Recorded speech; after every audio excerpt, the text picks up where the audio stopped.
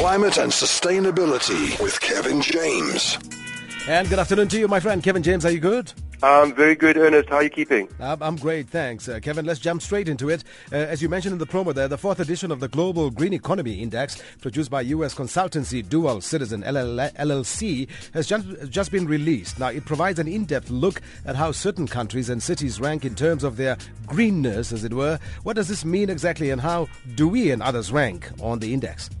Yeah, so this is quite an interesting index, Ernest. You know, I love these indices. Countries are ranked in terms of their actual performance, but also they're ranked in how they're perceived in terms of their green performance in the eyes of other countries. So Global Green Economy Index in 2010, the index was based on the unstoppable fact that environment, climate change, green, low-carbon growth would rapidly become defining issues for national policymakers and the reputations of these countries. So this year, about 60 countries on every continent were assessed, a dramatic increase from 27 countries in 2012.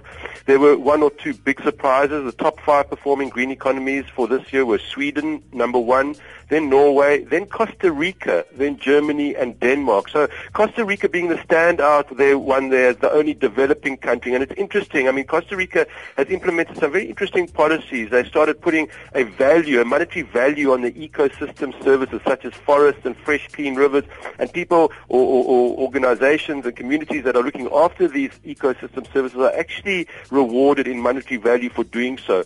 Poland, Senegal, Qatar, Vietnam, Mongolia didn't perform so well. They take up the rear, number 56 to 60, and China's actually number 55 out of 60, so they're not doing so well there. US, United States came in close to the middle, ranked about 28, and South Africa in the second half, so we number 34, also not so good. The criteria take into consideration leadership and climate change, the efficiency of the country, markets and investments into renewables and other green or clean tech opportunities, and environment and natural capital, how they look after their natural resources. Perception was very different to performance, and this was interesting. United States, Japan, Netherlands, Australia all seem to get a lot more credit than they deserve, with the perception of their greenness being greater than their performance. Japan was actually perceived to be number 7 when they were actually number 44 out of 60. So very interesting in terms of what we call greenwashing, them communicating their brand in a way that is actually not in line with their performance. Then countries getting less credit than they deserve was Costa Rica, Austria, Iceland, Ireland, Portugal, Spain. Ethiopia, Mauritius, Rwanda, and Zambia actually were covered for the first time and did particularly well, which is quite interesting. So the verdict on the greenest cities this year was Copenhagen took the prize with Helsinki and Stockholm, so the Nordic countries doing very well. New York, Amsterdam, London in the top 10. So overall, quite an interesting result.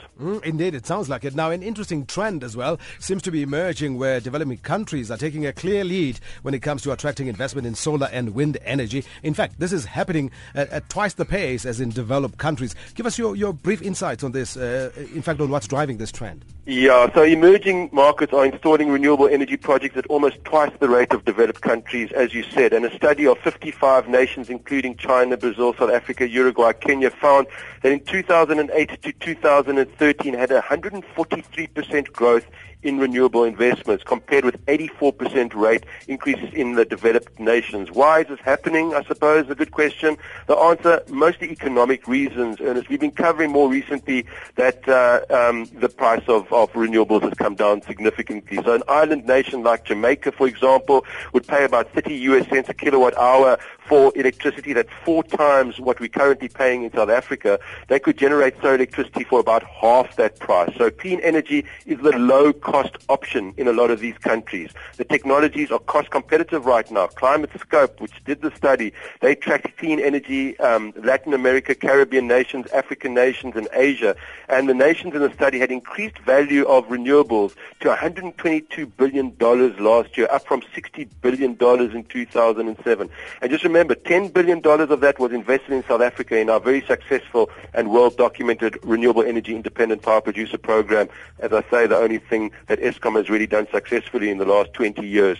The International Energy Association said that renewable energy and hydropower will supply almost half of the generation required for growth in Africa through to 2040 as the sub-Saharan economy quadruples, and that's what's expected. And Kenya actually featured quite well in the study due to their investment in geothermal energy. The growth growth in renewable energy capacity in developing countries, for example, from China and Barbados, has been on average 19% growth per annum since 2008. Compare this with 13% growth in renewables from the OECD, the richer countries from there. So other reasons for uptake of renewables in developing countries and why it's so aggressive, it takes a very, very little time to build a wind farm. 2 years, 6 months to erect a large solar plant, and a day to put up a solar panels on a roof. So the short timescales are very, very attractive to energy-hungry developing economies.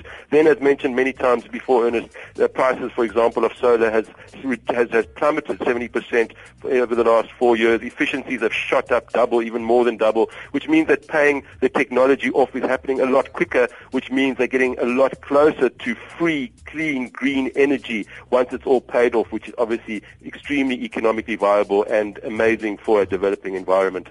Just as a quick parting shot, Kevin, I have to mention, in the last week alone and the better part of this week, I have seen climate change being covered across many platforms like never before. Well, exactly, Ernest, and we've been doing it for 4 years on your show, so you're ahead of the game. There you go, Kevin. Thanks to you. We'll chat again next Wednesday, same time. Take care. All right, Kevin James, our regular guest on The Drive from GCX Africa, talking climate change and sustainability.